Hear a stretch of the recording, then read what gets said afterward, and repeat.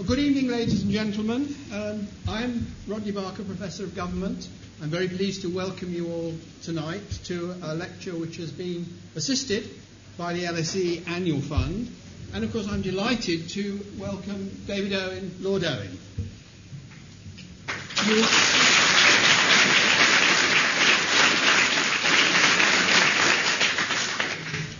The job of the chair is to be as brief as possible, but even if I went on at great length, I probably wouldn't tell you anything that you didn't know about Lord Owen's very distinguished career. He was, of course, Foreign Secretary at an even younger age than David Miliband, a distinguished member of both the Wilson and Callaghan governments, leader of the SDP. He's now a crossbencher in the House of Lords, and author of The Hubris Syndrome, Bush, Blair and the Intoxication of Power, which is available, though don't go now, in the hall at the back of the lecture theatre. And Lord Owen tells me he will be happy to sign copies after the lecture. The procedure for this lecture is that we will run until approximately 8 o'clock. We will aim to give you all time for questions. Well, not all of you. We will give time for questions at the end. Hopefully there will be a podcast of this evening's event in due course. I have done my chairman's duty. It's now my great pleasure to hand the floor to Lord Owen. The floor is yours.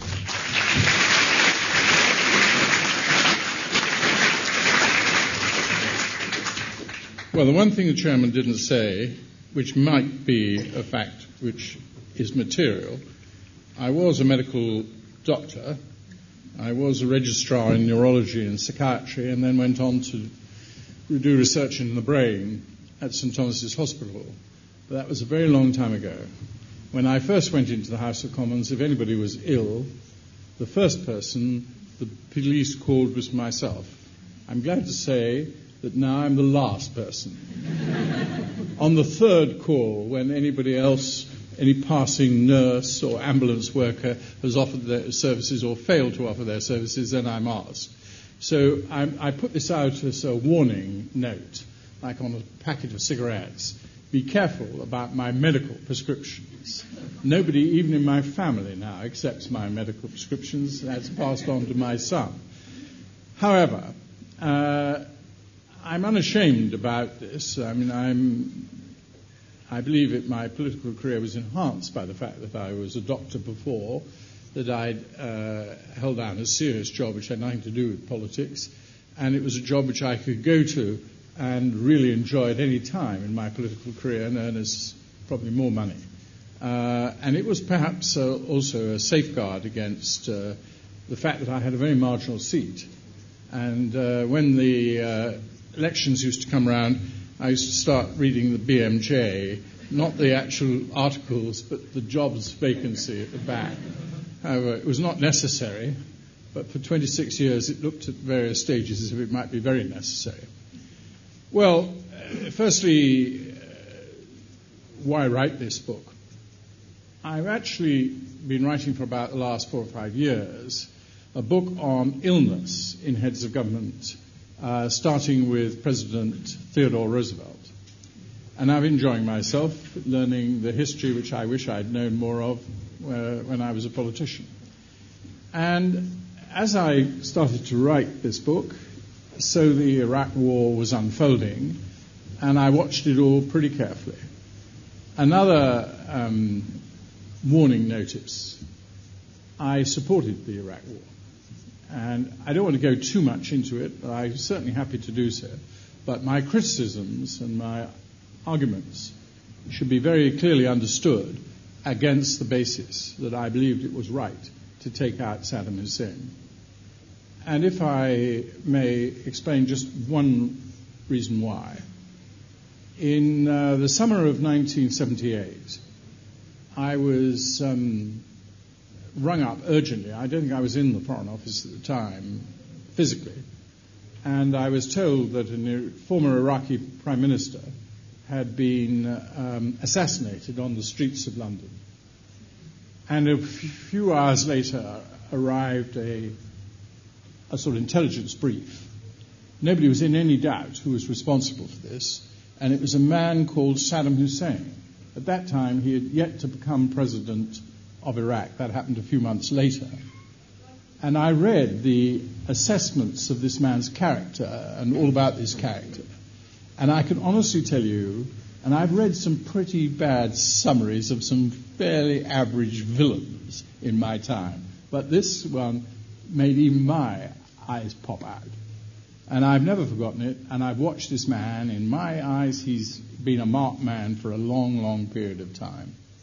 And I believe that we should never forget, even in the midst of the chaos in Iraq and all the tragedies which are continuing and I'm afraid will continue, that this character is responsible not just for genocide, but for a really savage rule over a long period of time and the loss of many hundreds of thousands of Iraqis. So that's my warning. When I started in politics, I became very interested in how decisions were made. And I wrote a book, rather bad book really, in retrospect, rather like a lot of my books. And this was called The Politics of Defence, a rather grandiose title for somebody who'd only been Minister for the Navy for a couple of years. But nevertheless, it analysed quite a lot of the defence decisions of the 50s and 60s and 70s. And I was, I must say, quite alarmed on how some of these people made their decisions. I looked actually most favourably, but even then I was critical of some aspects of it, which I'm perhaps now not quite so critical of, and that was Kennedy's handling of the Cuban Missile Crisis, which for people of my generation was the traumatic incident of our early 20 period of life. And it really did feel as if, in Khrushchev's very emotive phrase, that the smell of burning hung in the air. But more recently, I've gone over Kennedy's presidency in some very considerable detail. I don't want to go on about it here, but it's very interesting, and his medical history is utterly fascinating. His medical condition, as some of you know, is Addison's disease, which affects the adrenal gland, which lies on top of the kidneys, and produces most of the really all-important hormones that the body needs. You can't survive with serious Addison's disease without replacement therapy, and that means cortisone and other drugs as well. But what was clear about Kennedy is, firstly, he lied about his health. That, I'm afraid, is par for the course. Practically all presidents and prime ministers who've been ill have lied to their electorate about their illness. Perhaps the first senior political leader to be honest about his health was Eisenhower, who, when he had a very serious heart attack in Denver, Colorado, was content to go into hospital, stay in hospital, have the chief of staff run the country from the White House, and told the American people quite bluntly he didn't think that they wanted a cripple in the White House and they wanted him to get better before he would return. A very healthy attitude to take. Would that it had been followed since. But I think that the other thing that Kennedy showed is that he not only had lied to the people about his illness, but he'd lied to himself, which is in a way more damaging. And he had compartmentalized his life and compartmentalize his medical advice.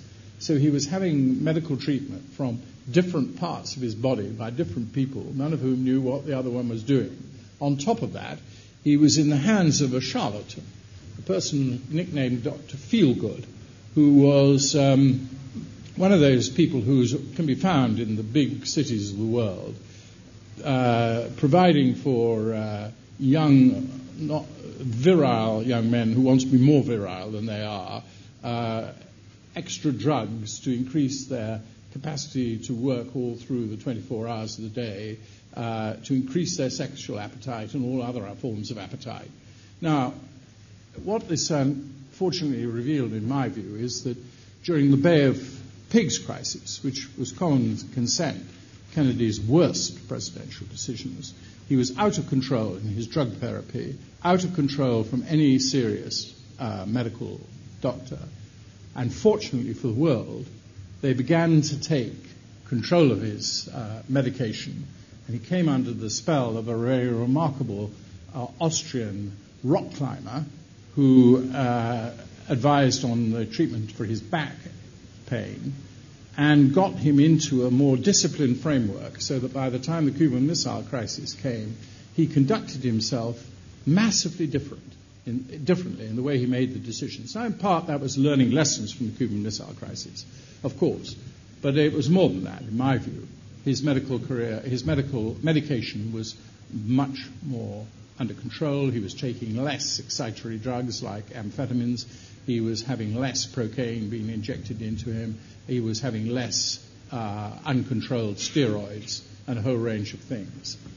Now, this is all by way of leading to the issue of the intoxication of power. Now, that is a phrase which I think was first used, but like all phrases, they usually have even earlier antecedents, by Bertrand Russell. And I think that we've all known, and nobody who's close to politics is unaware of the fact that politicians are susceptible to a number of what I've always called political diseases, and one of them is paranoia, and the other is megalomania.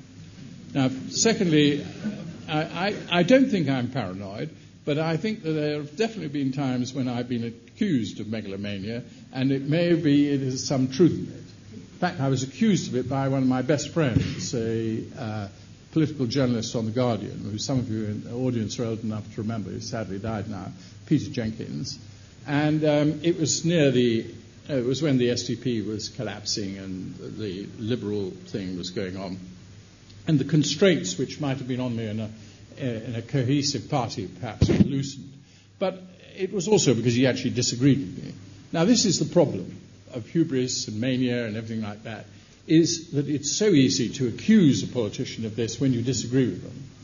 Now, at least my qualification I've already made clear to you. I supported the Iraq War. Therefore, I didn't come to the issue of Blair and Bush's handling of the Iraq War from a preconceived position that the whole thing was a terrible error. We should never have done it. It was illegal and all these other arguments, most of which I think are false. I'm ready to answer questions on any of this stuff if it comes in. So, as I was writing this book, and as I come to the conclusion that my political hero, which was Lloyd George, took me a little time to realize this, had what I call hubris syndrome. And then I'd actually lived through the last few years in fair close proximity. I mean, between you and me, across the House of Commons where Margaret Thatcher would have been, and I was on the opposite side, she undoubtedly, in my view, had hubris syndrome in the last 2 years of her prime ministership. I began to look rather carefully at Blair and Bush. Just very quickly on Lloyd George. As I say, he's my political hero. I think he was a fine prime minister from 1916 to 1919. Interestingly, when he formed a war cabinet, he was the only Liberal in it, and he was corralled. He corralled himself, actually, with Conservatives and others who might disagree with him. And he had a very interesting relationship with the Conservative leader, who was also Chancellor of the Exchequer. And he would go across from number 10 through the corridor into number 11 and talk with him every day and discuss the day's business. But from 1919, he was out of that control mechanism. He no longer really had a political party, and he slowly became, in my view, gripped by hubris, traveled around the world, was the great hero of the Paris Treaty, and began to ignore cabinet government, actually began to devalue the House of Commons, which was very odd for a person who was really a very successful political player. And I think this is very well mapped out in a quite remarkable book by Lord Beaverbrook, written some years later, about what happened to Lloyd George in 1921 and 1922. Margaret Thatcher, well, she's pretty well documented. I don't think I need to go into it all. I'll argue it if you wish to me to, but I think that on the issue of Europe, now again, I mean, at one stage in my political career, Dennis Healy called me Mrs. Thatcher in trousers. So there is no doubt in my career there are elements of the Thatcherite agenda which I agree with, and not least the necessity by the late 70s, early 80s, to put a market economy much higher in the list of priorities for this country because we were simply failing to earn our living in the markets of the world. But, of course, I disagree with her passionately on things like the National Health Service and on many other aspects of social policy. But nevertheless, I did actually agree with her, broadly speaking, on Europe. So on the issue on which she got completely out of control, began to ignore everybody, took no advice on any aspect of it, which was Europe and its federal and progressive integration, I again had sympathy with her. But I could see, she was landing herself into an appalling mess. And, of course, she, like Lloyd George, effectively lost her party, and she was thrown out by her party. It was a classical example, if you like, of parliamentary democracy actually working. The cabinet didn't have the guts to get rid of her, but the parliamentary party did. And they did dismiss a 3-time political leader. Well, of course, the same thing has happened, a 3-time election winner. The same thing has happened to Tony Blair. He spent 9 months trying to pretend with his legacy and everything else he hadn't been sacked by his party, but that is effectively what had happened. He'd been told that he had to give them a date whereby he would not be any longer Prime Minister, and it was that he wouldn't be there at the next party conference. And it was wrung out of him like blood out of a stone, and he then pretended all the time that he wasn't bound by it. But he was bound by it, and he fortunately went. Now, what about hubris and Tony Blair and the Iraq? This is such a complicated question. Forgive me if I really deal in headline terms. I saw Blair, and he wasn't seeing me because of the colour of my eyes or my suit or anything else. He wanted to bring me into his tent. So it was a political meeting, although it was over dinner, so I don't feel too upset about revealing it. And anyhow, it's certainly not a medical, confidential, surgical visit. And I saw him in December 1998. And I'd seen him before, but never in such close proximity and over such a period of time. And I openly tell you, I don't think there was much hubris about his character at that particular stage. And he was good company, and it was enjoyable discussion. But he was a little short of information on essential points, which is I had noticed when I first saw him in 1996, when he was trying to persuade me to rejoin the Labour Party, when I discovered that his enthusiasm for the euro bordered, in my view, on the naive. But it was as far as I was concerned, I was dealing with nobody suffering remotely from megalomania in December 1998. I saw him again in exactly the same circumstances in July 2002.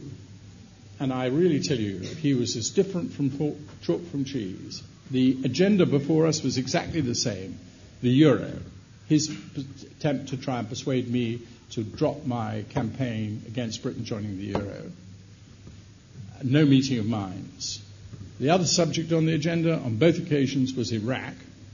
Actually, the first time in December 1998, it was the third day of the US and British bombing of Iraq, which went on, you may remember, for about 4 days. And so it was inevitable that Iraq had been high on our list. And anyhow, it was the issue which I'd been discussing with him normally in number 10 and corresponding, on which he'd presumably asked me to come and have dinner with him and discuss. And so Iraq was on the agenda on both occasions.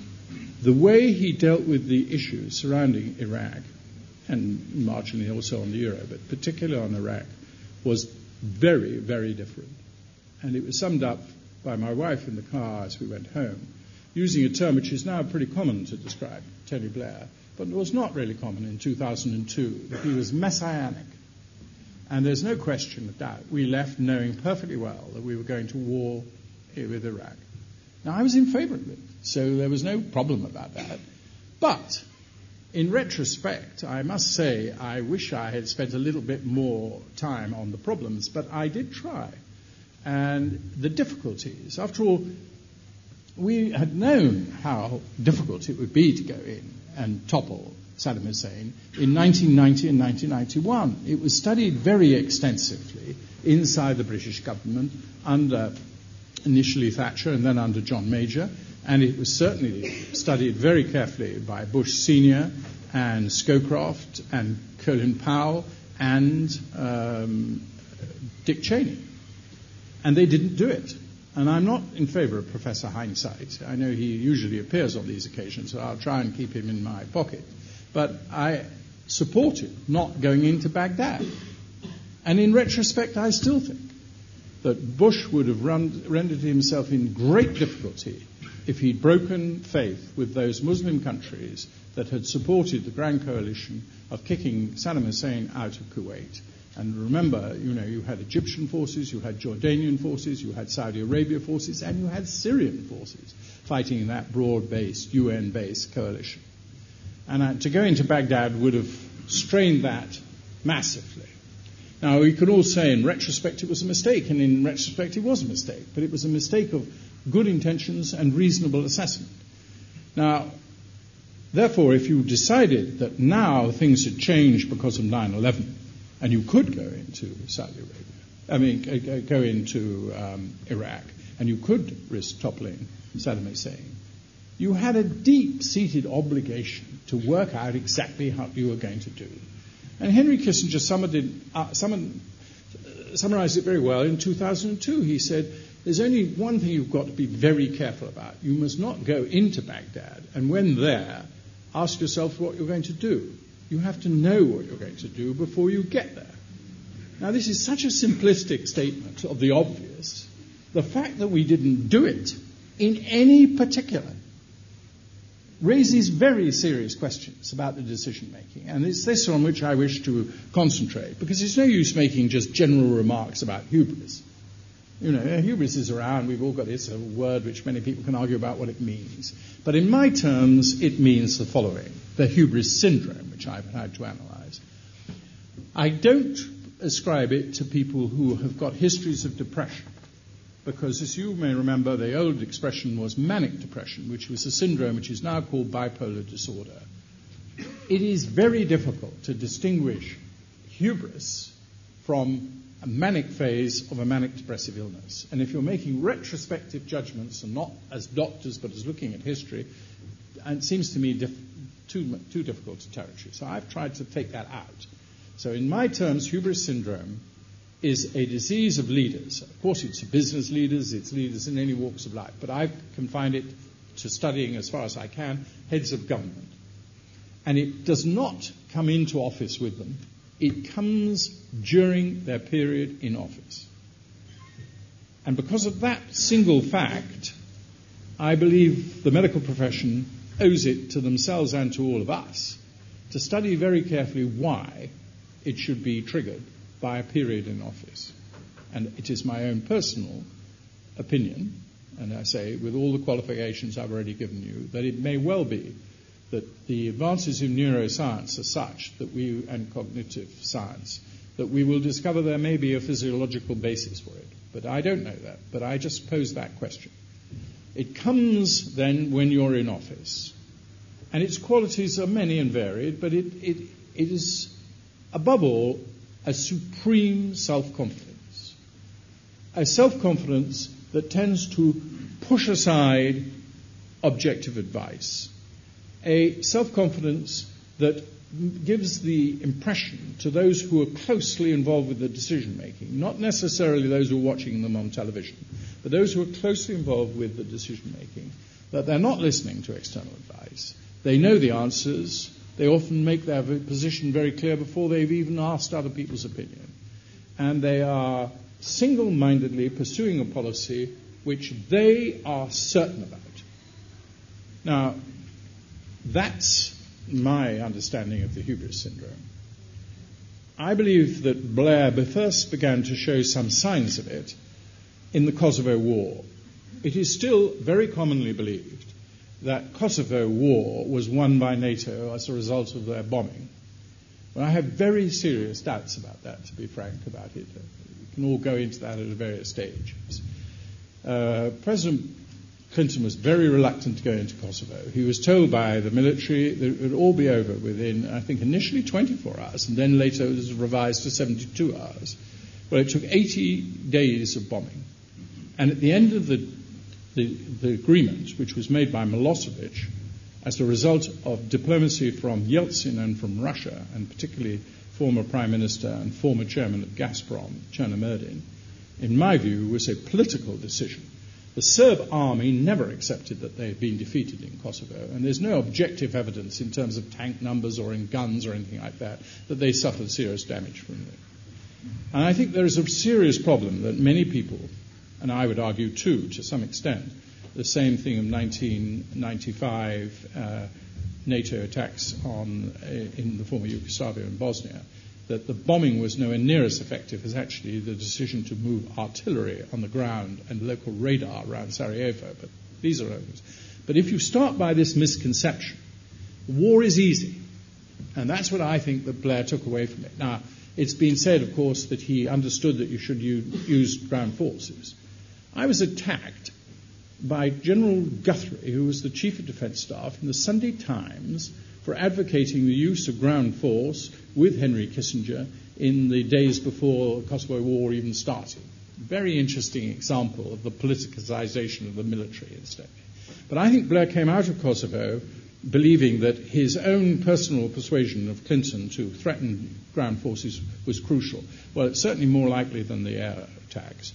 But I think that he began to feel that he was touched by a certain insight which others didn't have on this. And then it was reinforced by Sierra Leone, which was a very minor, but nevertheless quite successful British intervention. And then it came to winning the second election, and then he made massive changes in the structure of government. Now, I came to LSE with some other foreign secretaries, and we wrote a book about the changes of the number 10, the bringing into number 10 Downing Street of foreign policy and defence policy under the Prime Minister's thing. And that's very important. And it happened just before 9/11, in the summer of 9/11, without any form of objective analysis at all. So he was ripe for it. And then comes 9/11. And all Blair's instincts and flair, which are considerable for initiatives and for becoming a presidential prime minister, came together in the immediate aftermath of 9/11. Flew to America, lauded by the Americans, goes to Congress, comes back, makes a speech of hyperbolic quality at the Labour Party conference. We were with you to the first, we will be with you to the last. Exactly quite our exit strategy from Basra, but nevertheless. And many people describe that, not least Lord Morgan, the biographer of Callaghan and of Lloyd George, who was in the hall at the time, described that speech as an extremely hubristic speech. And from then on, he was off, uncontrolled, unconstrained. Parliament, long since pushed us aside. Cabinet, no consequence whatsoever. Ministry of Defence, kept in that place. And he was the president. And there he is in this picture on the front of this little book. There's Blair, you can't see him, but it's this swaggering walk that we used to see, echoing George Bush as he came into these press conferences. And he was President Blair. Of course, it was much easier to do this because he was, in a way, a dual president. Brown was the president for domestic affairs and economic affairs, and Blair's territory was defence and foreign affairs, but with the allowing that he could come in and make initiatives and public relations initiatives in the domestic policy, as long as he didn't get too much into the figures or any of the substantive treasury matters. Now, that meant that he had the apparatus all there, and I think that for the next, from 9/11, for 2.5 years, we had a presidential powers in this country on foreign policy and defence policy. Yes, officials would occasionally come. At times the Chief of Defence Staff would come. They were listened to. But Blair knew what he was going to do, and he'd already squared it through his private secretaries with the Bush's staff in the White House, and that's where the key decisions were made. Now, of course, a lot of people want to blame Rumsfeld or even Cheney. Well, Rumsfeld and Cheney knew exactly what they were going to do once they got into Baghdad. They were going to pass it on to their favourite Iraqi, Mr. Chalabi, and he was going to then make all the decisions. They were going to pull the American troops out and leave the Iraqis to solve the problem. Now, that was a solution. I personally don't think it was the right one, but a bloody sight better than no policy at all. And this is the real problem. Because Blair and Bush, for some reason, were absolutely obsessed about the fact that we were going to be seen as liberators, they couldn't see any real reason for having a policy. And so there was no policy. Now we gather from David Manning, who's a distinguished diplomat, who was in number 10 with Blair and now is just retiring as our ambassador, or retired as our ambassador in Washington. He now tells us that they didn't know that the Pentagon was going to run this. Well, all I can say is he must be one of the very few people in Washington who were unaware of this. It was perfectly clear, well before the actual day that we went into Iraq, that control of the operation post-war had passed from any remote hope that the Secretary of State, Colin Powell, might have to Rumsfeld and to the Pentagon. And I think then you've got to look at a very number of serious things. I'm not going to go all through them. I've tried to relate Blair's state of mind, the sort of decisions he was taking, to what was actually happening at the time. But just to summarize just a few of them. Firstly, before we actually went to war, this pursuit of the second resolution in the UN was crazy. I mean, anybody could have done their arithmetic to know that France, when it said that it had the votes, had a very good chance of being right. And we were telling France that 3 of their French colonies, we knew more about how they were going to vote than France did. Well, that was not very wise, to say the least. And one of the things that you immediately notice is that the Foreign Office UN department, which used to exist to advise the Foreign Secretary, and through the Foreign Secretary, the Cabinet, how to vote in the UN, was obviously not functioning at all. Blair was ringing up our permanent representative in the UN 5 times a day, demanding he goes in to see Kofi Annan 5 times a day. All this time he was controlling this whole complex question of how the votes were likely to be cast in the Security Council. Why is it complex? Because they don't put, in many of these countries, their loyal servant in New York. It's a prize place, big salary, big expense account, and it's a place you usually put your political enemies, where you want to pack them off and have nothing to do with it. And it's well known that what they're saying in New York, in many countries, matters not a whit. What matters is what the president or prime minister is saying back in the capitals. And that's why you have to have diplomats. You have to feed in all these different things to form a good judgment about where they're likely to be picking up their hand in the Security Council. I could go on, but it was madness, the second resolution. Also at this time, the French made an offer to the Americans, and effectively therefore to the British, that they would actually acquiesce in this war, provided they didn't put a second resolution on the table.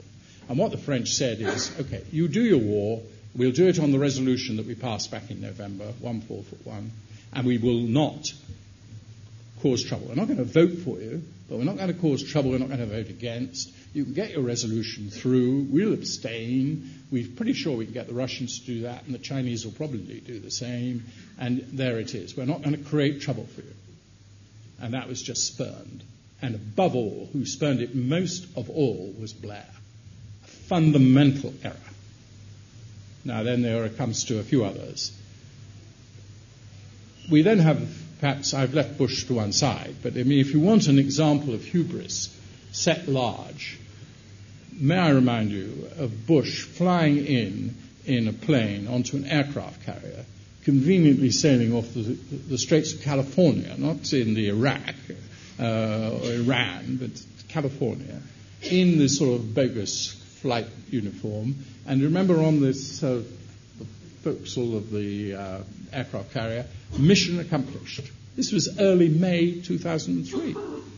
And even Rumsfeld, another sign that he's too cynical to be hubristic in that sense, had said to the president, don't use the word mission accomplished. But even so, Bush claimed total victory. A few weeks later, Sawyers, Ambassador Sawyers, who's now in the UN, was ambassador in Egypt, had been in Tony Blair's private office as his private secretary, so he knew him very well, sent a most damning message about what was happening in Baghdad, that the arrangements for the aftermath were absolutely chaotic. Nobody was in control. Nobody was responsible. They remember all that looting and everything, like nobody was doing anything about it. It was a most dire message. And he said, we've got a brigade here British Brigade here, which we should keep and bring to Baghdad and try and help restore law and order. We never to this day knows what happened to that memo. It obviously went to the Prime Minister. We don't know whether the problem was the Ministry of Defence. We do know that at that time Jackson, the general, not the Chief of Defence Staff, but the Army General, had been in Baghdad and had known about this memo and agreed with it, basically. Nothing was done. And from that moment on, you're asking yourself, this is not normal incompetence. This, in my view, is a new form of incompetence, or not new form, a form of incompetence that I call hubristic incompetence. And we have to analyse it, and we have to try to understand how this happened. How was it possible that none of the serious press was prepared to take up, and by then I tumbled what was happening, the arguments about the number 10 taking over the power structures of foreign and defence policy? Why was it no diplomats resigned or really said of serious, head diplomats? Why did the Ministry of Defence let this acquiesce in this and let this go by? How could this happen right in our midst? And it's no use calling him mad, which some people want to do. I don't use that term, because it's very hard to pick this syndrome up. They look perfectly normal, perfectly reasonable. You're seeing them every day. But I've talked to a lot of people who were around Blair at that time, and it's amazing how many of them tell you that what I'm saying about this fits the picture, that it had changed. He was a different person to deal with during this time. And Bush, I think very much the same thing happened. And, of course, these two also worked on each other, helped greatly by this religious fervour, which they hope and believe. They not only were certain, their God, who they talked to rather than he talked to them, also was telling them that this was right. A very powerful reinforcing factor, if this becomes a moral crusade as well as a political crusade. And I think that, as I say, we can then go on and argue about when it could have been changed, could it ever have been changed, would extra troops have made all the difference? I respect those people who say the whole thing was flawed, it was always doomed. I don't believe it myself, but you've got a hell of a lot on your side to argue, and I've got rather thin gruel to provide as a counter to it. But I want to focus just on this particular thing, and I know you want to ask questions, so I've spoken for half an hour, and I'll answer questions as long as you like. But that's really what this book is an attempt to be. It's very modest. My publisher said, look, David, this book on illness and heads of government, very good book, but it'll all be lost, or this chapter on hubris, by when you publish it next year in 2008. Why don't you just let me publish this now when people are all interested in this? And I agreed to do it, and I think he was right to do it. So that's its origin. It basically is a chapter in a much larger book. And it's brought it out, and I want a debate, and I want psychiatrists and neurologists and the medical profession to disagree with me and argue about it. I'm not claiming that it's set in concrete any of these views, and political scientists to have a go at it. But I'm determined that people face this issue. I've got too close to this issue in my own practical day-to-day decision-making as a government minister, and watching at very close quarters, as you do as Foreign Secretary, the way governments and heads of governments in particular make decisions. And I think this needs to be addressed, this issue. Okay? So questions?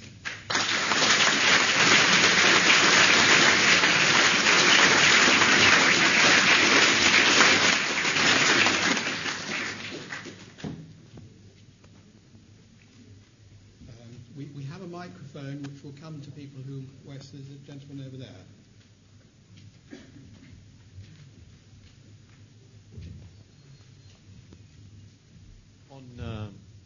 On the issue of self-respect, you state intoxication of power in physical terms, it might sound abstract, is the rate of change of energy.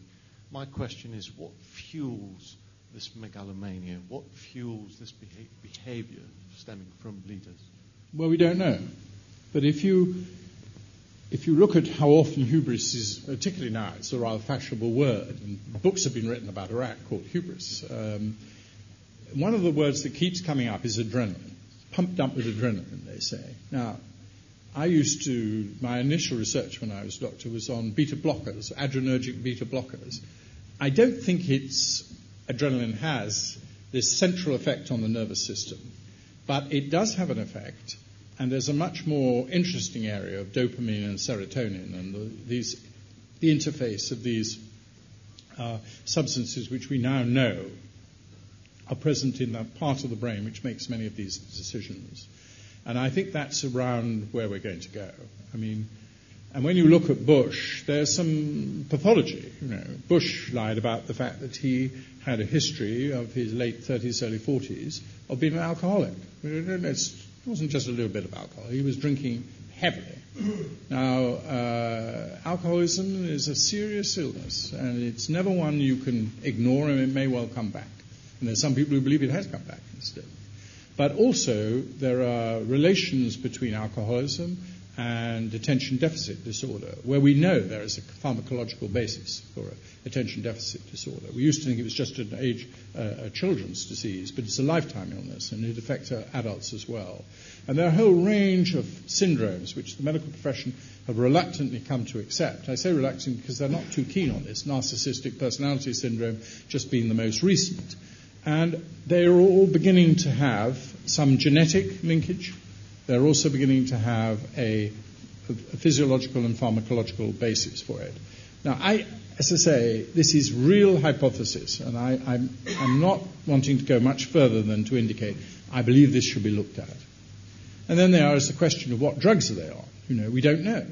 I mean, all we know is that Tony Blair has lied about his health. And I mean, it's a tough thing for me to say. I don't believe in calling people liars easily. But, when Blunkett writes that 2 days after Blair had denied that he'd gone into hospital for anything that had been in the past, we have Blunkett saying in his diary, he told him that he'd been having this for some years, and many other aspects of that. I just don't understand why people, in this day and age, with the exposure of the press and everything like that, but more than that, just an honest relationship with the electorate. Why is it necessary to lie about these things? It was not a particularly serious heart problem, but it was a heart problem. It had to be dealt with. Let's hope it's been dealt with.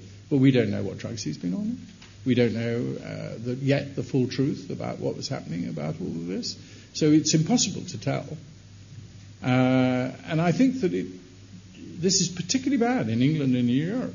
I mean, Bush Sr., when he developed atrial fibrillation and was diagnosed as having hypothyroidism and had to be treated as president, the whole thing was there every day in the newspapers, and everybody knew exactly what tests and how much thyroxine he had in his blood and a variety of different things like that.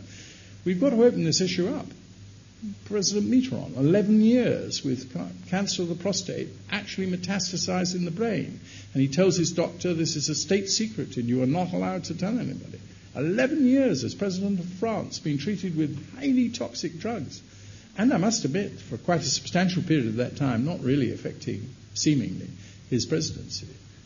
Chirac was lying about his health, just think. Sharon was lying about his health. We used to think that in the modern age, with the press vigilant and everything like that, I'm not so sure how vigilant they are, to be frank, but we used to think that they'd have to come clean. They'd have to be honest about it. They haven't been. There's somebody in the middle there.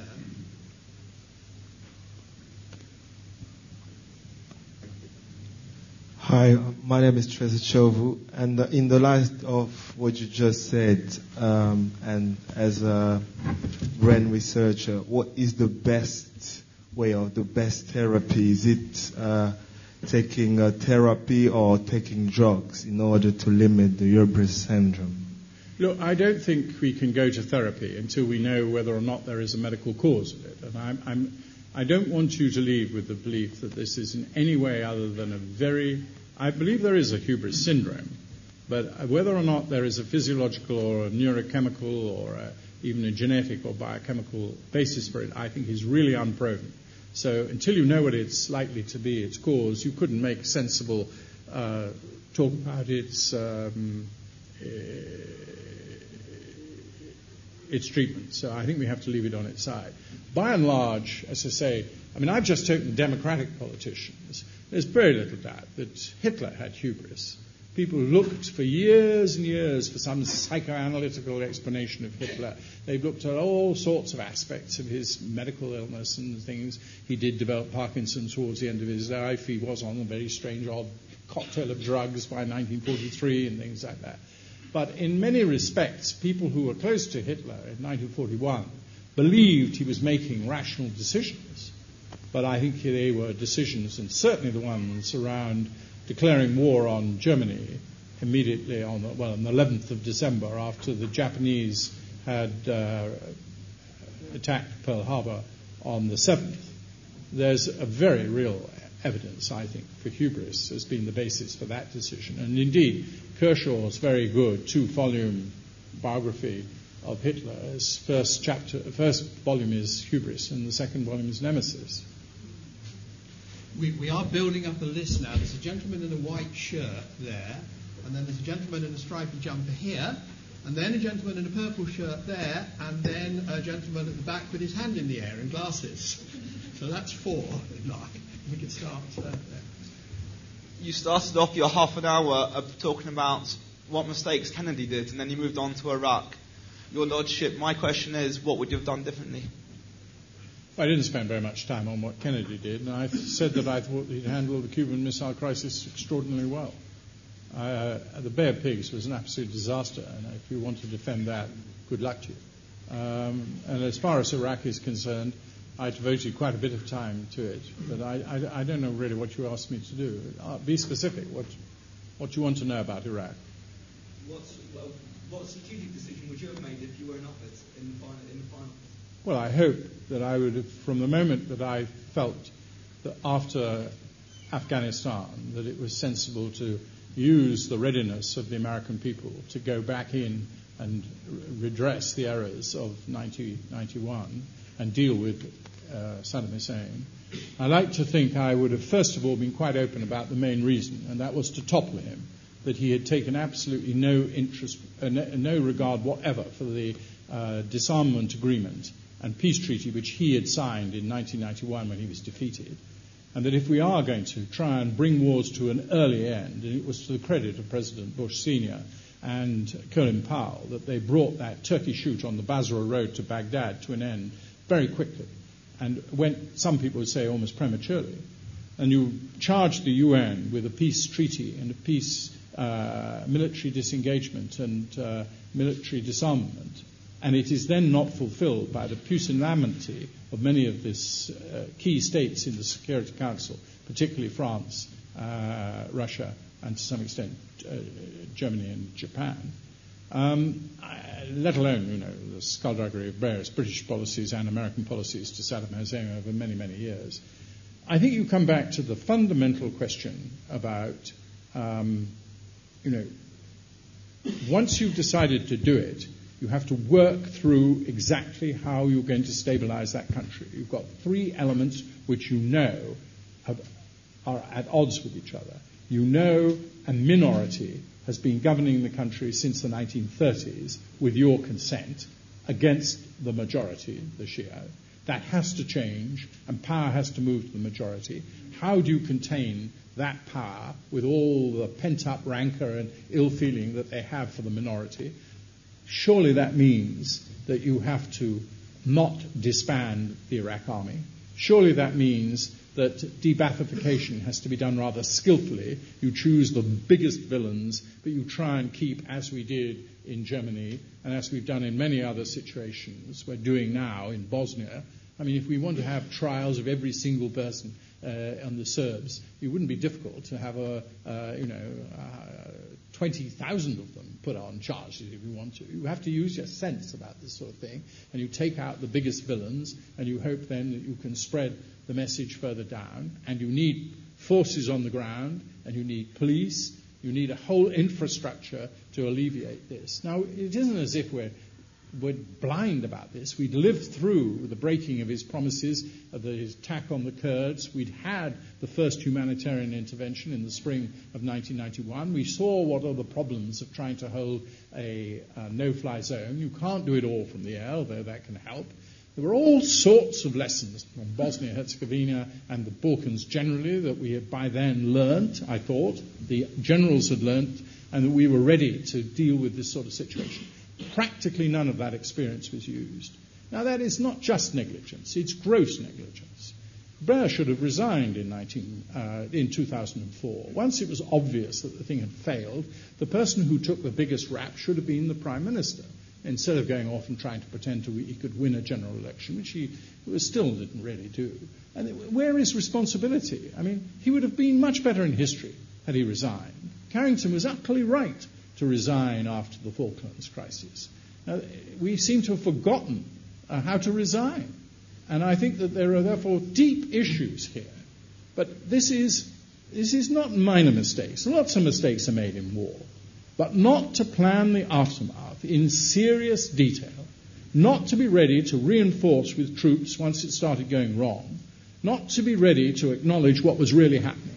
Blair and Bush were not accepting even the number of people who had been killed. We now know from the Freedom of Information Act when this article was published in The Lancet by John Hopkins scientists, Blair was told by the Ministry of Defense that the basis on which they calculated the Iraqi casualties was well-founded and should not be attacked, could not be criticized. It was told by the Foreign Office. Bush and Blair immediately denied it and said that the figures weren't trust. This was 2006. They were in denial even then. Now, I just think you've got to focus on some of these issues and ask, again, how can you have a decision-making apparatus? There are people in the Foreign Office who'd studied this in great care in 1990 and 91, who were ready to come back or were already in office. They knew the complexities of how to deal with this.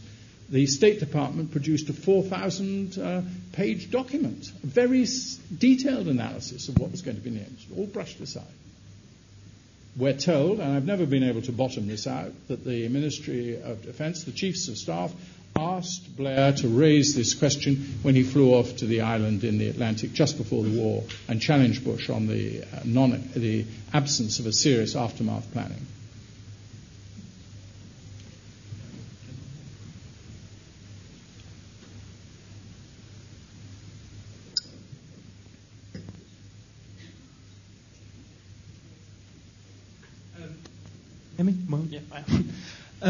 Short of Eli Lilly or Pfizer coming up with a kind of Prozac equivalent for managing hubris syndrome, are there institutional or constitutional means of controlling hubris syndrome or the factors that lead to it?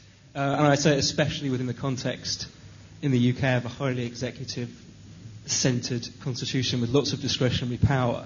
To what extent are constitutional remedies of sort of self-binding people to prevent what regularly happens when they are in a position of power part of this, or is it much more to do with the kind of individual physiology of the particular people that it affects, given that it seems to affect people when they get into office? Is it something to do with hierarchical power structures that suggests we should be careful when people get inside them? Well, I think the first thing comes to the controls we have in our own country, and the first one is the cabinet. I hope we'll never, ever go through a period of an absence of cabinet government with the British press, commentators, historians, academics, and parliamentarians, by and large, acquiescing in this constitutional outrage. Now, I hope that Gordon Brown really means it when he says he's restored cabinet government. I'm not absolutely sure, but I hope so.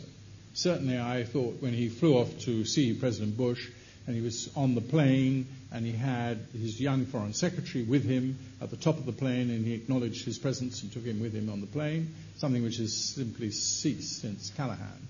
When I went with Callaghan as young foreign secretary in 1977 to see the new President Carter, we travelled together.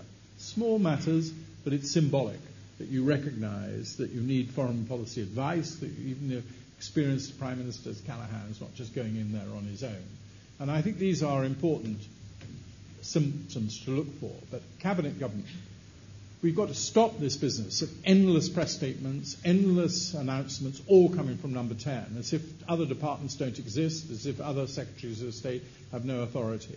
I saw this a little bit from the inside, because when I came back to be the EU negotiator in Bosnia and in former Yugoslavia, the then government were very generous to me in letting me see all the cables connected to this region. And I also became almost an honorary member of the EU foreign ministers. So I saw what was happening. And I was watched decisions being referred to Number 10 that I would never have referred to Number 10. I would just take them as foreign secretary. And so there's been a massive accumulation of power, and I don't believe it's inevitable, and we have to check it anyhow. We've got to stop that ever recurring. But I mean, where is academia? Why were there no academic articles? Why wasn't the LSE writing this chapter in this book, except for why was it me who had to write it? And I do think we've got to start asking a few questions about all these government studies and everything like that. Right in your midst, for 10 years, you had the absence of cabinet government, and formally the absence of government from 2001 until Blair left in 2007. So that's one. Then Parliament needs to ask a few questions. Now, I don't believe in the House of Lords having very much power anyhow, and I don't pretend that it has, but it is a fact that more serious questions were asked about Iraq by former defence chiefs and others in the House of Lords debates than were in the House of Commons. That's another factor. Congress in America needs to look at all these issues as well, and the law, particularly in America, but here, the role of the Attorney General has perhaps been dealt with. But the politicization of the office of Attorney General has been an absolute disgrace. And it didn't happen just on this Blair's watch, but it certainly happened to an extent which we've never seen before. Now, these are just some of the questions. Then Fleet Street should be asking a few questions. Why do they allow themselves all to be manipulated to the extent that they are by the holders of the news? Why is it that we go on doing this? Now, it's not new spin. Politicians have always spun. I've spun. We've all tried to present the information in the best possible way and everything like that. But the public relations departments were civil servant-led, and they had an integrity within the Ministry of Defence, particularly, and the Foreign Office. They are now all part of the civil service. They all came under the command of this guy, Campbell. What's his name? Campbell. And he was a political appointment. The first thing Blair did was give his chief of staff, Jonathan Power, and Alistair Campbell, the powers of a civil servant. And they could direct the civil service. And yet they were political appointments. A complete and outrageous decision, which the Cabinet Secretary opposed, but he didn't resign, nor a Butler. He should have resigned. Now, this is an issue which goes right to the elite of this country. We have lost the ability to say, and I can tell you about it from personal experience. Let me just tell you this.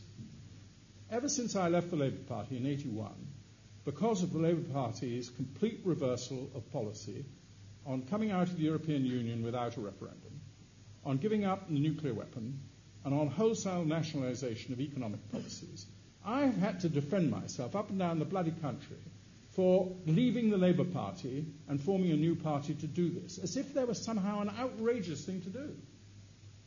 Now, if you go on having politicians who dare not do that, who lose their political career and risk their whole political career, what's wrong with this country? I've had it in this, not in this hall, but in bigger halls than this, in this place, having to defend myself against charges of traitor.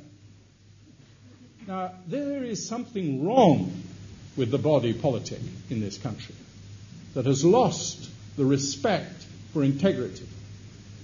And you've got to ask yourself, this is a very deep question.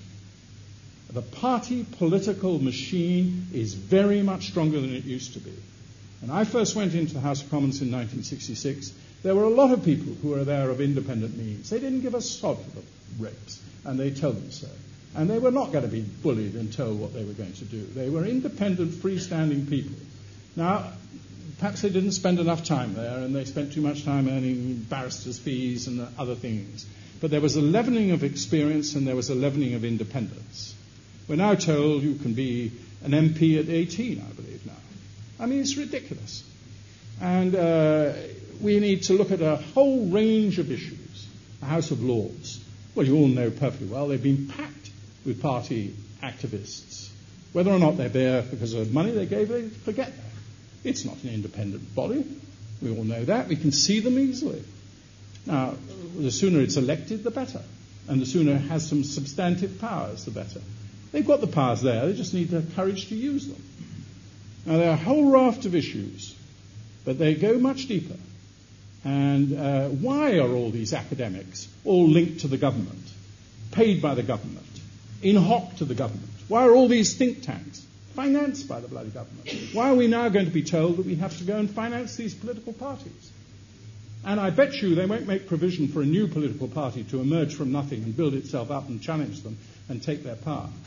It wasn't until the Labour Party lost votes on council estates to the SDP in hundreds of votes, thousands of votes, that they really began to realise that they had to change their policies. And they've changed their whole policies, and I'm still having to defend my act of traitors.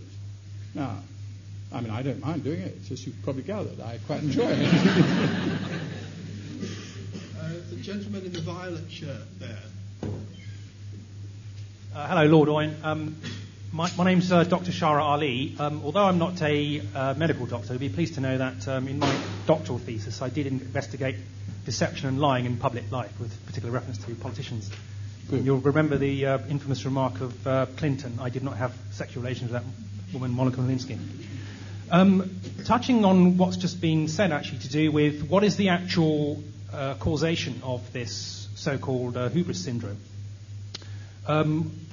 I suspect it is much more to do with the institution than the character of the individual who goes into that situation. On your own definition, you made that quite clear, that it doesn't come with the individual so much as the office which he inhabits, so to speak. So I'm wondering whether there aren't, along the lines which you've already been suggesting, some institutional reforms which we might not try and further to combat these kinds of egotistic tendencies which result ultimately in bad decisions being made. Because returning to your Bertrand Russell quote, I guess one of the wider issues there is to do with how do we come by reliable cognitive decision-making procedures. And that has to do with taking counsel from people and listening, and also being subject to cross-examination. So I'm wondering whether one of the ways of combating this as a stroke would be to try and get away from the idea of leaders in political parties. Indeed, my own political party, the one I vote for, does actually not believe in having a single leader, which is the Green Party. And I'm wondering whether that couldn't be another way of trying to address this problem. Well, I think you've put your finger on many of the substantive questions that need to be asked. Answerability of leaders to their party has greatly diminished. It is much harder to get rid of an existing leader than it used to be. That's a factor that we should look at, all of the major political parties. Secondly, we can't do anything about this, or it's very difficult to do anything about it. The isolation of the leader has greatly increased since all this security. We've moved a long way since Mrs. Attlee got into the family car and drove Clem Attlee in 1945 to kiss hands with the King on taking power. We've gone a long way since I, as an MP in the late 60s, could walk down number 10 Downing Street and knock on the door and walk in without any, as far as I know, anybody knowing I was coming. And your explanation was when you got in through the door. Now, we all know why we can't do some of that. But I, at one stage, had to have personal security, and at one stage, because of the IRA, I had 6 people around me, which is stultifying, really stultifying, horrendous. And a Prime Minister has this all the time. And it's very, very easy for them to get isolated with the best will in the world, with the most, So this is something that's happened quite recently and has developed to increase this isolation. It's a very, very worrying thing. I read a report on the 2005 election, and they said they didn't think that Tony Blair had, throughout the whole campaign, actually ever met a proper electorate. They had met so-called people, or the general public, but they were Labour Party people placed in them. And yet, it's not altogether their fault. Part of it, of course, is the political management. They wanted it. But they have to have, or they think they have to have meetings which everybody are by ticket and by invitation only and all this sort of thing. Now, don't underestimate this factor, this isolation factor, which is anyhow there in the institution, as you imply. And the whole deference, the hierarchy, oh, Minister, yes, Secretary of State. The diplomatic service, boosts you around and follows you a great thing. I always get very worried when foreign secretaries, diplomats say, wonderful foreign secretary. With a few exceptions, that usually means they're taking the Foreign Office advice. And so there's a real atmosphere that the civil service built around it, which is quite tricky to cope with. But people have coped with this. It's not enough to say, all politicians have hubris. Attlee didn't have hubris. Truman didn't have hubris. John Major didn't have hubris. I don't think Gordon Brown will prove to have hubris. Scots are not totally impervious, but much harder to be hubristic as Scot. I speak as a Welshman. Of course, it's very easy to be hubristic. We are getting very close to the hour.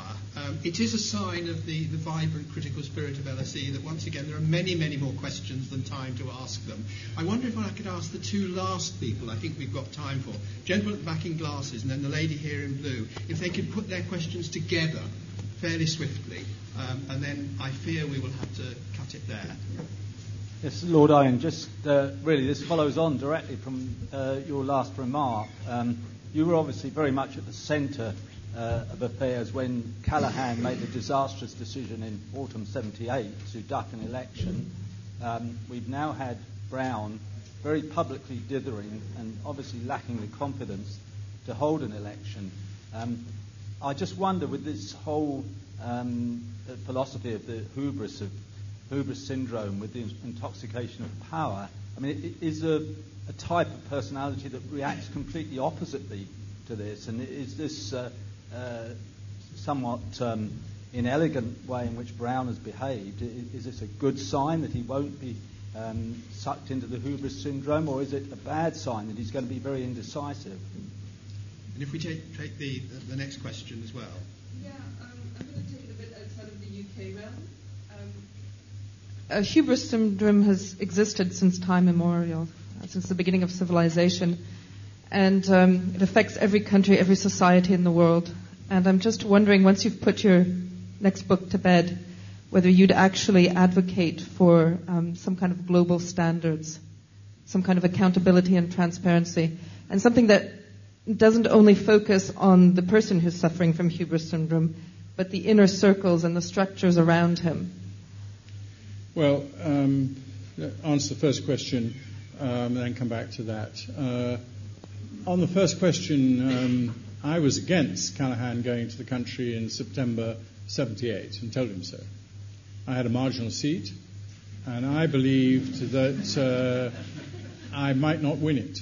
And if we couldn't win in Devonport, we weren't going to possibly have a majority. So I thought that we had recovered quite well under Callaghan, but that we needed a few more, 6 months or more. There was a moment, which very few people comment on, that if anybody's interested, look up my autobiography. I just happened to be there. I wouldn't have normally been there, but we were dealing with nuclear questions, and we were about to lose the vote on the 5% to the left Tribune Group revolt, and we had to decide whether to make it a motion of no confidence. And we decided not to. That was a massive mistake. Callaghan should have gone to the wall for the 5%. It was the wrong figure by then, but that didn't matter.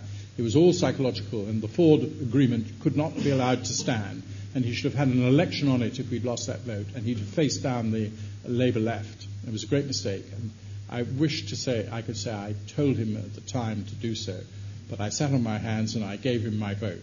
Shouldn't have done that. On the 70 election, I was in favour of it, but I was pretty naive and jejune in political terms. But I remember sitting around having a supper in my house with Roy Jenkins, Peter Jenkins, who I've mentioned, the Guardian correspondent, a person called Lord Harris, who had advised Gateskill and Roy Jenkins on politics. A week before the election, and the only subject we discussed throughout the whole meal was what jobs we were going to have in the Wilson government in a week's time. So you've got to be pretty careful about this whole thing. I don't know whether Brown, as I say, will develop hubris, but indecision is not very characteristic of hubris. And I don't think he probably will, but I can't be sure that he won't. And that leads then naturally to your question. Since I can't be sure, what sort of tests? Well, in the last chapter of the book, I look on sickness overall. And the first thing I think is people have got to be honest, and they've got to be forced to be honest about their illnesses. And I do believe that if you stand for public office, you should have an independent medical evaluation of your health, and that should be made public.